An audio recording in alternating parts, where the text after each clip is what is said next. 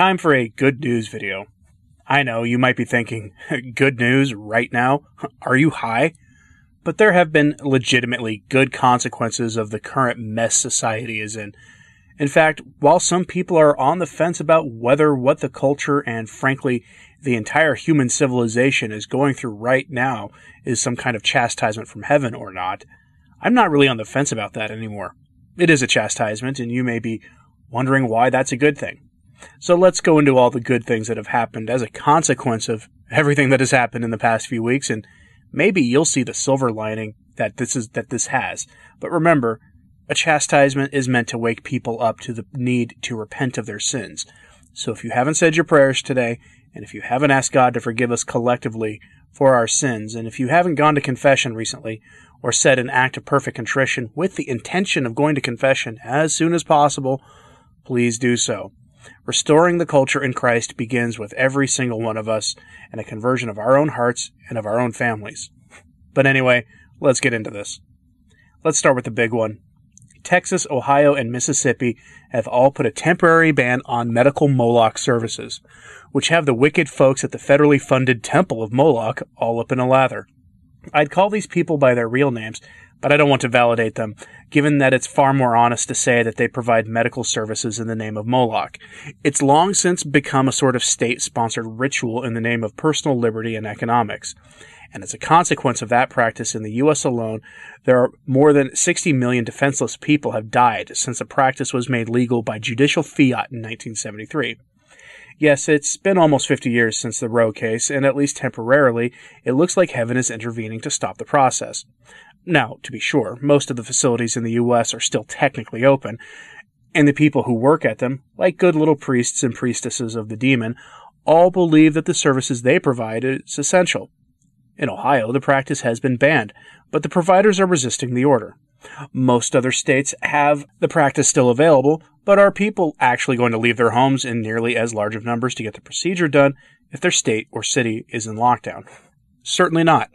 And yes, in a lot of cases, if this shutdown only lasts until Easter, as the president has implied that it might, then these procedures will only have been delayed. But remember, in many states there is a very narrow window in which to get the procedure done anyway, so 3 weeks will absolutely prevent some people from legally getting the procedure done when everything begins to return to whatever the new normal will be. I count that as a very good thing.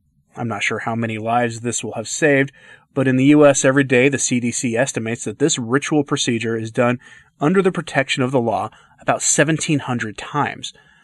Again, that's every day. Some of the cities with the highest rates for this procedure are completely shut down for the time being, so that number will drop this year. And that's a good thing any way you cut it. But next, let's move on to a story that I don't know how to write about per se, so I'll just quote the Rolling Stone article verbatim. Quote, on Monday morning, industry publication XBiz reported that the Free Speech Coalition, the adult industry lobbying group, is calling for an industry-wide voluntary shutdown through the end of March. The statement comes on the heels of California Governor Gavin Newsom's call for non-essential businesses to shut down effective immediately, and applies to all performers who are shooting with partners who are not a part of their household. According to FSC spokesman Mike Stabile, the call for a moratorium is just preemptive. The governor and public health authorities have called for shuttering all non-essential businesses, so we're doing what we can to flatten the curve, he tells Rolling Stone. We haven't had a case we know of anywhere in the adult community. End quote. Community is such a weird word to use for a quasi-legal form of prostitution that is softly state-sanctioned because of how good a job it does at enslaving people, but there you have it. It's a community, I guess, and it's shut down. I know that some will view this as a real tragedy, but I see this as a total win for all things right and good in the world. Now, the counter-argument to that is that the websites are obviously going to be getting a lot of traffic these days, given that a huge number of people are staying home right now, and given that some of these websites are giving away free temporary membership to their sites to those who are at home. But the production of this stuff ceasing until the end of the month at the very least is good news. And I doubt that the government of California is going to view them as essential, given the number of times the state has tried to shut the businesses down through various forms of legislation that the courts keep striking down. Yeah, if you're not aware, California doesn't actually like having that industry located within its state. Go figure. It's almost as if America's big problem right now, though, is the judicial system or something. At any rate, let's move on. The next story brings me particular happiness to report. Libraries have shut down across the country, which by itself isn't a good thing per se, but it is for one reason. Those weird story reading sessions where adult men in scary costumes read to small children have come to an end. They're over, at least for now. Though I found it funny that there is a website to coordinate the efforts to have these story times available in a library near you, almost as if it's being funded by an external group with a specific political purpose. I can't fathom what that could be, but if you have any leads, send them to me. I'd love to dig into who is funding this weird practice. But it is good news because it's shut down, at least for the time being. There will be no more cases of adult men with very strange and often criminal backgrounds reading to children. And if that's a bad thing, I don't want to be on the right side of it. Again, some will say that it's bad that they can't read to your kids, but to be honest, anyone who says that should be kept at more than the current social distancing length we see employed today. Again, let's move on. But on a definitely related note, public schools are shut down. As the activist who has done more to oppose the weird library situation said recently, our situation has a definite silver lining because, quote, closing public schools will protect vulnerable young children from force-fed indoctrination into the absurd and anti-science environmental agenda, end quote. Those words come from Brian Fisher, who has done a lot to make a lot of people mad. So, disclosure, my wife and I are planning on homeschooling our child and any other children we have in the future. Right now, our kid is not even 2 years old, so it's in the future, but it is what we're planning to do. That having been said, my suspicion is that many students from the public schools are going to discover that it doesn't take that much time to get their daily studies done from home in a homeschooling environment. Certainly not the same amount of time dedicated to studies, quote-unquote, in the public schools. And that they'll have a lot of time left over to be used for other things in a generally productive manner.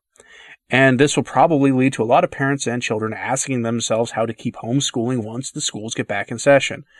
That's also a good thing if it comes to pass, but certainly the indoctrination mills that are the public school system getting shuttered for the time being is good news as well. If you've ever followed the garbage being pushed on children in schools, you'll know why I say that. And if the shuttering of public schools is a good thing, then you know it's a good thing that colleges are shut down too. Most universities are going to an online course program to finish their year out after spring break ends, and many professors are worried that by teaching courses online through a video format, that their weird agendas will be exposed to various watchdog groups. A lot of professors are worried that parents will find out just how bad the indoctrination they're paying thousands upon thousands of dollars for really is. Campus Reform has the best story on this situation, so here's a quote from their article. Quote, professors across the country are taking to social media to express their concern over being forced to deliver their course lectures online amid the current problem, sharing with each other tips on how to limit the number of people who are to see what they're teaching students and criticizing right-wing sites, and even Campus Reform specifically. End quote. The piece goes on to provide explicit examples of professors saying publicly on social media that they're worried about having their coursework exposed to watchdog groups. Here's one example of these guys having a conversation out in the open on Twitter where everyone can see what they're doing. These people. Quoting the article again. Texas Christian University Associate Professor of Political Science Emily Ferris tweeted Thursday, if you're recording a lecture on anything controversial, be prepared for right-wing sites to ask students to share it. Campus Reform reached out to Ferris via Twitter direct messaging to allow her the opportunity to further explain her comments or to clarify. She later blocked the author of this article on Twitter. LaSalle University Assistant Professor of Public Health Kristen Rexing replied to Ferris's tweet, asking why others could find topics such as gun safety, women's health, elections, etc. to be controversial, as they are evidence-based. Sorry. Seems like the floodgates could open, Rexing commented in response to courses moving online. University of North Carolina political science graduate student Stephanie Shady also weighed in, saying, and I just realized that the second half of my course focuses on public opinion towards and politicization of immigration. This will be entertaining. End quote.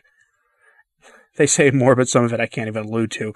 But the tweets are on your screen if you're watching this on a video platform, and they go on and on, talking about who funds campus reform and the like, which always reminds me of people who complain about LifeSite and speculate that some shadowy group is funding them. It's also tiresome, but I do have to admit that I find it refreshing to see them taking stock of what they're teaching. After all, if there's nothing wrong, then they should be fine sharing it with the world, right? But that's not how this works. There's a lot of stories out there about other good things that have been good news things regarding this general shutdown. Tinder functionally shutting down is a good thing, as is a lot of the industry that goes into supporting adultery. Frankly, much of the political stuff shutting down right now is refreshing too, though I know some might not agree with me there. But I have to ask in closing, what other stories have you seen about things getting shut down that people should look up? Tell people to Google in the comments below. Links tend to not get posted for whatever reason, but let me know in the comments about what other questionable or worse things have been shut down. Anyway, pray for the church and pray for our fallen culture. Thank you for listening. I'm Anthony Stein. Ave Maria.